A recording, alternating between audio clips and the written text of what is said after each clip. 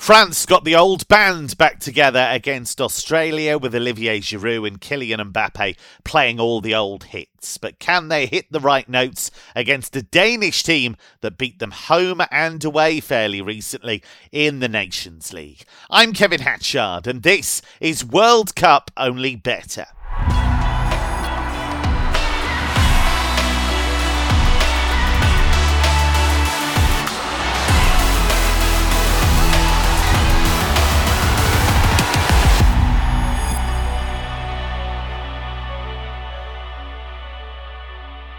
On drums for us today, the excellent Mark O'Hare. Mark, you're a big fan of Denmark, we know that, but they were fairly underwhelming in their opening game. What problems can they cause for France, do we think?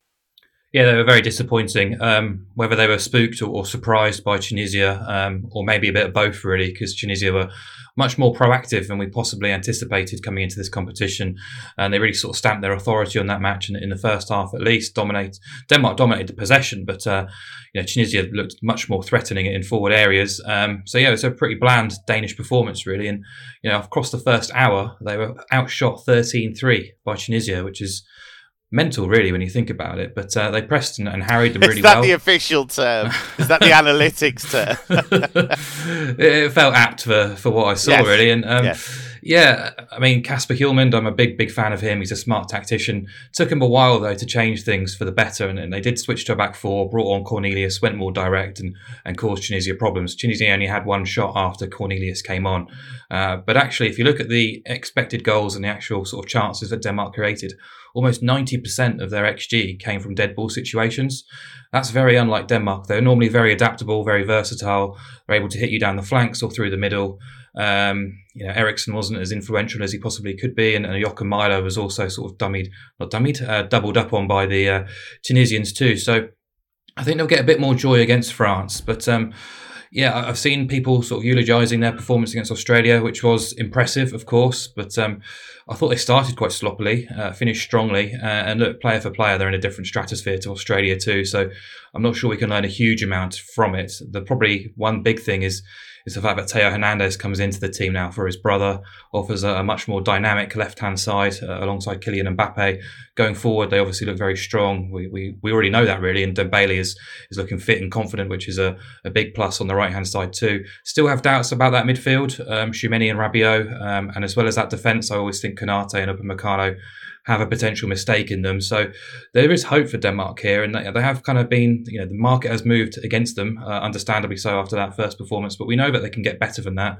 France, can they get better? Well, obviously they can. We can't really sort of judge them too heavily on that performance against one of the worst teams in the competition. So intrigued to see how this one plays out. I couldn't really make a call in any of the major markets, but one thing that did stand out to me, going back on to sort of Theo Hernandez coming into that team, on the left-hand side, there's some serious gas now and attacking thrust alongside Mbappe. And I thought Joachim Andersen didn't look comfortable at all on the right-hand side of Denmark's back three against a lively Tunisian team. So he made 3 tackles and committed 2 fouls in that game.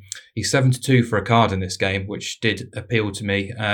But also, you can get 15-8 on him to commit 2 or more fouls, which feels like a very big price considering the players he's up against. He actually committed 2 or more fouls in 4 of his last 7 Premier League games for Crystal Palace. He did so against Tunisia, and now he's up against Theo and Mbappe. So 2 big prices, I think, based around Joachim Andersen. On lead guitar, it's trader and tipster Emmett O'Keefe. Emmett, Olivier Giroud stepped in to replace the injured and now absent Karim Benzema. He's on the verge of becoming his country's all-time record goal scorer. I know that we keep going on about how underrated he is, so clearly he's not underrated if we keep talking about it, but he's a hell of a player. Yeah, he is, and I think he's kind of some players are kind of better in certain systems or certain formations. Like the really great players, I think, are kind of great independent of whatever formation you set up. But certain players like Giroud, who are, I think, in the good to very good category, need the right system. I think France clearly play to his strengths, and it may be the France kind of France needed two injuries to find their best team in terms of like maybe having a slightly more balanced team. Which I'm not fully sold that they're a better team without Benzema, but I think certainly we'll probably see a better Mbappe without Benzema there. I think I can say that with quite a bit of confidence. And then obviously the Lucas Hernandez, his injury is very unfortunate for him, but he shouldn't have been playing. Like if you look at their two fullbacks, they had two defensive fullbacks in Lucas Hernandez and Pavard, which doesn't really add up when you have Theo Hernandez, one of the most gifted, I think, attacking wing backs. Is he worried defensively though, Theo Hernandez? He is, but I think like if you've a fullback like Pavard who can kind of hang back and play that more defensive role, I think you can carry it. I think like in modern football, a bit like you see with Cancelo at Man City and Kyle Walker hanging back. Even we see, I know Germany had issues with the way they were playing with kind of Sula hanging back and Raum charging forward. I think that kind of tactical setup I think is viable to have kind of one defensive fullback and one attacking fullback. I think if you just have two fullbacks who are weak at attacking, I think it's very, very limiting. So I think France are a better team with Theo in there. But on this game, like I'm very wary of kind of overreacting to a small sample size of one game. As Mark outlined, France weren't perfect against Australia, and as we kind of discussed on the preview podcast, Australia one of the worst teams of the tournament with a manager under pressure. I think that was a game that was all set up for France. Like I think, whereas I think like Denmark did beat France twice in the Nations League and deservedly so. And I am prepared to keep faith in Kasper Hjulmand, this Denmark team that have consistently been very good over the last couple of years. One of the reasons I would kind of forgive them that Tunisia performance is that Tunisia basically had home advantage in that game. Like a lot of the atmospheres of this World Cup have been kind of quite dead and kind of nearly have a pre-season vibe. But Tunisia had a lot of fans there, and that was like a really that was kind of a hostile environment. Generally, we would make out home advantage to be worth about 0.3 of a goal, and that's generally based on crowd noise and the influence that it has on referee decisions. I think Tunisia had at least 0.2 of a goal coming into that game with the fans they had, and I'm given that most of these World Cup sides had no kind of pre-tournament friendlies. I wouldn't be surprised to me to see a team like Denmark who are kind of all about kind of teamwork and kind of playing in patterns, taking a couple of games to really hit their stride. So given all of that, I think Denmark are big here. Like I think I couldn't recommend France at around 1.8. I still think this Denmark team have a big part to play in the tournament, and as Mark said, I think I have a lot of questions about France's midfield, and I think Denmark can get after Kanate and Upamecano at centre half. So yeah, Denmark double chance for me at over even money. Our dashing front man in for goals, Jake Osgathorpe. Jake, let's take things to the other game in the group then. Tunisia against Australia. It's fair to say Tunisia are probably the rightful favourites at 2.22, but that's largely a mark against Australia than one pro Tunisia, isn't it, really? Absolutely, yeah. Australia were awful in that first game. Granted, they were playing a good France team. And Tunisia, as Emmett said, they're very impressive in that game against Denmark, but kind of not unexpected. If you look back through the recent, if you go back 20 games of Tunisia's international matches, they've actually kept 11 clean sheets in that time. So they're generally a very solid defensive team. So it wasn't a massive surprise to see them hold Denmark to very few chances. And that's the angle I'm taking again in this game. I think Australia, they took advantage of France being a bit slow out of the blocks to take a lead. I don't think they'll get that opportunity here. I think Tunisia will be really switched on from the off. I know this is kind of a massive game for Tunisia because don't win this, your final game's against France. The chances of qualifying obviously are going to decrease massively in that regard. So there is a bit of an onus on them to actually go out and win this game. And I guess the same for Australia. But I think however they go about the business here, Tunisia, it's going to come with a clean sheet. I don't think that this will turn into a 2-1, a 3-1, that kind of game at all. I think it'll be very controlled. And they'll do a lot of probing like they did against Denmark. They'll be very solid at the back. And, they created good chances against Denmark, didn't they? I mean, Kasper Schmeichel made a great save. In the, I think it was the first half, wasn't it? And he just unbelievable save to vintage Peter Schmeichel, wasn't he? He stood up so long, made a great save, and that was Tunisia's best chance. But I think they'll have more chances here.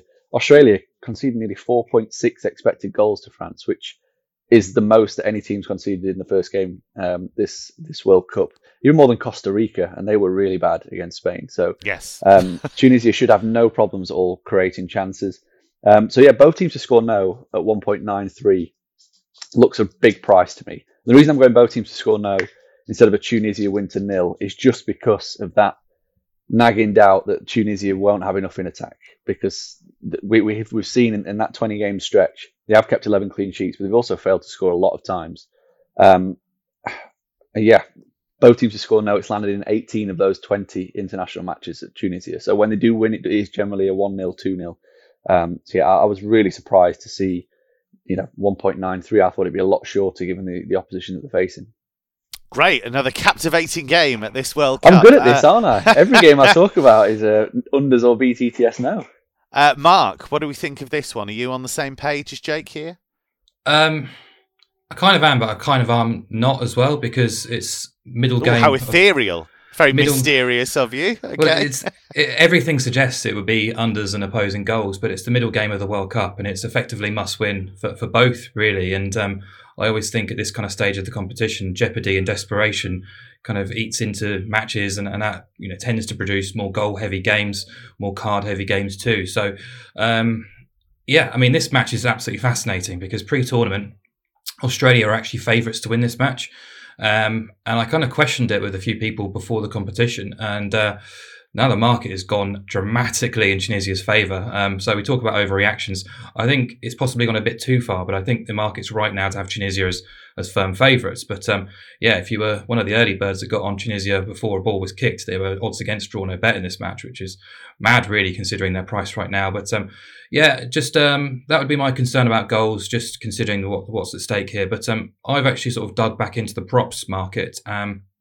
Aaron Mooy, who's well known in British football for his career, Huddersfield, Celtic, etc. He attempted 66 passes for Australia against France. That's despite the Socceroos having just 38% of the ball. That's a really high total considering. Tunisia only had 39% of the ball against Denmark. We expect them to have more of the ball now against Australia. But none of their players in that squad attempted more than 55 passes. Mooy had 66 against France, and they were absolutely battered. So he tends to be the main receiver of the defence. He is the link man between defence and attack. He's obviously a deep playmaker. So that's 66 passes, strong effort considering the opponents. You think things will be slightly easier for him against Tunisia. He's even money to attempt 50 or more passes, so 16 fewer than he did against France. He will play 90 minutes, or actually probably more than closer to 100, 110 minutes considering the added on time, which is obviously in our favour. So I think that's a really nice price.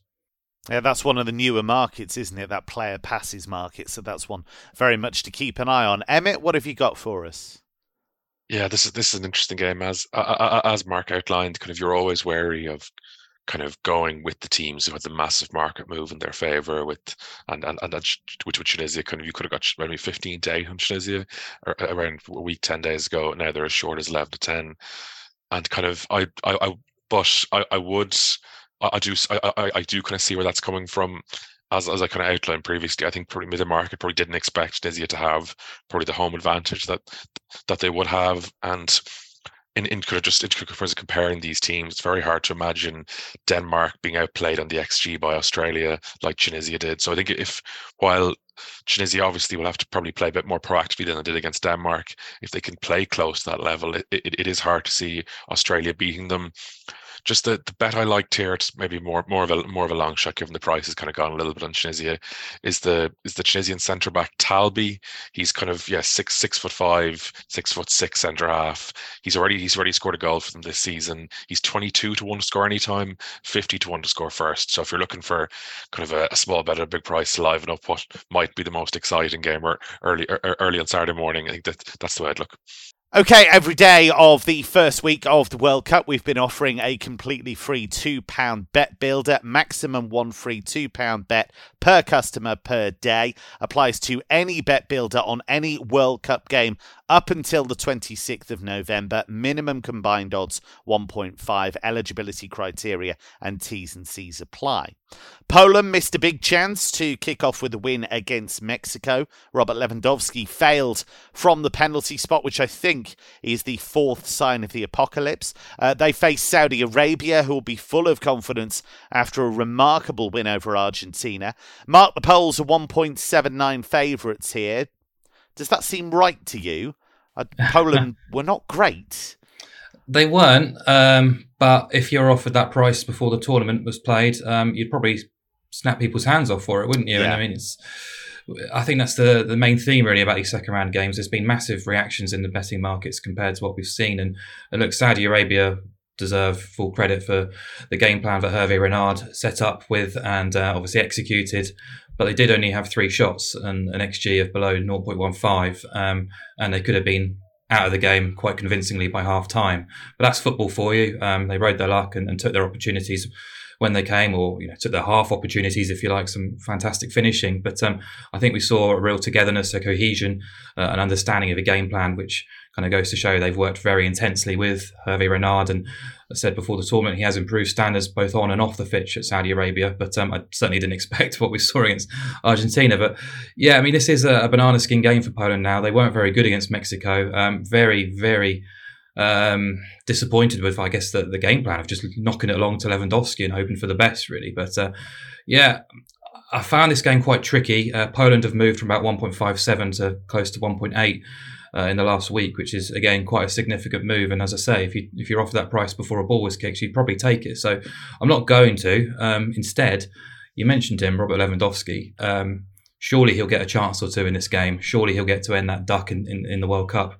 He's 2.4 on the exchange to score at any time. That is big, isn't it? 2.4 against Saudi Arabia. Again, keep saying the same thing, but if that was offered to you a week ago, you'd be straight in on it, wouldn't you? So that's what I'm going to take. I'm going to take Lewandowski to score. Obviously, Poland have to be front foot here. Saudi Arabia can afford to be a bit more defensively minded, but if they start playing that high line again, I can't imagine it's going to work every time, all the time. So it might be an opportunity for Poland. This football season, get a helping hand with Betfair's popular Bet Builder. Easily add our most popular or fan favourite football selections to your bet slip in just one tap. T's and C's in the description. 18 plus. See gambleaware.org. And finally, it's crunch time for Argentina as they face Mexico. Defeat would be a fatal blow for Lionel Messi and company. Emmett, Argentina are the 1.6 favourites here. First half, they look great against the Saudis. Second half, not so good. Yeah, I think this is really interesting to me. This is kind of where the kind of World Cup really starts, where there's real jeopardy involved for Argentina, and it's a game that if this is close late on, or if Argentina are behind it on, I think this game could descend into violence. I would say we've quite a few volatile characters on the Argentina side. Have you seen the ref, Emmett? No. If you think it's got a recipe for cards, get this. Come on then, Mark. Daniele Orsato. Okay. Wow. Okay. Yeah. So I think, like, again, as Mark said, that even adds to it, and kind of that's the kind of I think Argentina will probably win here again. I'm kind of wary, like in a game where the XG in the Argentina Saudi Arabia was like 2 points. Argentina were slightly over 2, and Saudi Arabia had literally 0.15, scored 2 goals and 0.15 XG. It's why football's the beautiful game. Like, you can win these games when you're totally overmatched, don't have many chances. But I wouldn't downgrade, even though they didn't play that well second half, I wouldn't downgrade Argentina too much, and I still expect them to win. But like I would be hesitant to back them at the price they're at. So I think just playing into the violence angle, I think a small bet, if you could get a bet builder on Mexico to win and Argentina to have a red card, it comes in around maybe 25-1. The angle here just being, if Mexico are up, say they're 2-1 up with 10 minutes to go, I could easily see one of Romero, Paredes, Tagliafico, Lautaro Martinez. You have a list of 5 or 6 candidates who might lose the head and win the bet for you. So Mexico to win and Argentina to have a red card, just coming in around maybe 25-1. I think that's worth a small bet. We've done this show a fairly long time now, a few hundred shows I think we've done. I've never seen Mark look so gleeful as he did when he wanted to tell Emmett who the referee was for that one. Mark, therefore, I'm presuming you're thinking there's going to be a fair degree of violence as well. Yeah, I mean, it's got to be really, hasn't it? I mean, if Argentina are leading, they're going to be playing all the tricks in the books. If they're behind, obviously, as Emmett said, there's a real opportunity for one of those or possibly multiple players to lose their heads. Mexico are no saints either, so you've kind of got that Latin America, South America battle with Osato in the middle. You know, it's got all the ingredients for proper violence here. So I'm confident in Argentina. I didn't see a huge amount wrong with their performance, at least in the first half against Mexico, and what they've done against Saudi Arabia. But what they've done superbly under Lionel Scaloni across the last 18 months is they've started strongly, and they've normally got that goal and then sort of imprinted their game plan on the opponents and basically suffocated the opposition. I've no doubt if Martinez's goal was allowed against Saudi Arabia, they probably would have won by 3 or 4, and Saudis wouldn't have had a sniff. But that's football, and I just don't rate Mexico at all. A lot of possession without penetration. There's not a huge amount in forward areas to get excited about. A lot of negativity towards Argentina's individuals, but I think it's much more about the collective, what they've got there, the system that they play. Everyone knows what's required, and sure that they're missing Lo Celso as the link, but I still think with Messi, Di Maria, and Lautaro, there's enough in forward areas to cause Mexico problems. So there's many, many, many different options you can try and play this. If you just want to play cards, if you want to play Argentina, I like Argentina minus 3/4, for example, on the Asian handicap at close to 1.8. There's so many different options on the odds on that. And what is that? Just to explain to listeners who aren't as au fait with the Asian handicap, what is that you've just outlined for us? Yeah, so it's effectively your stake is split between Argentina minus 0.5 and Argentina minus 1. So if Argentina win by exactly 1 goal, you have a half stakes win with the other half returned. If they win by 2 goals or more, you get a full stakes payout.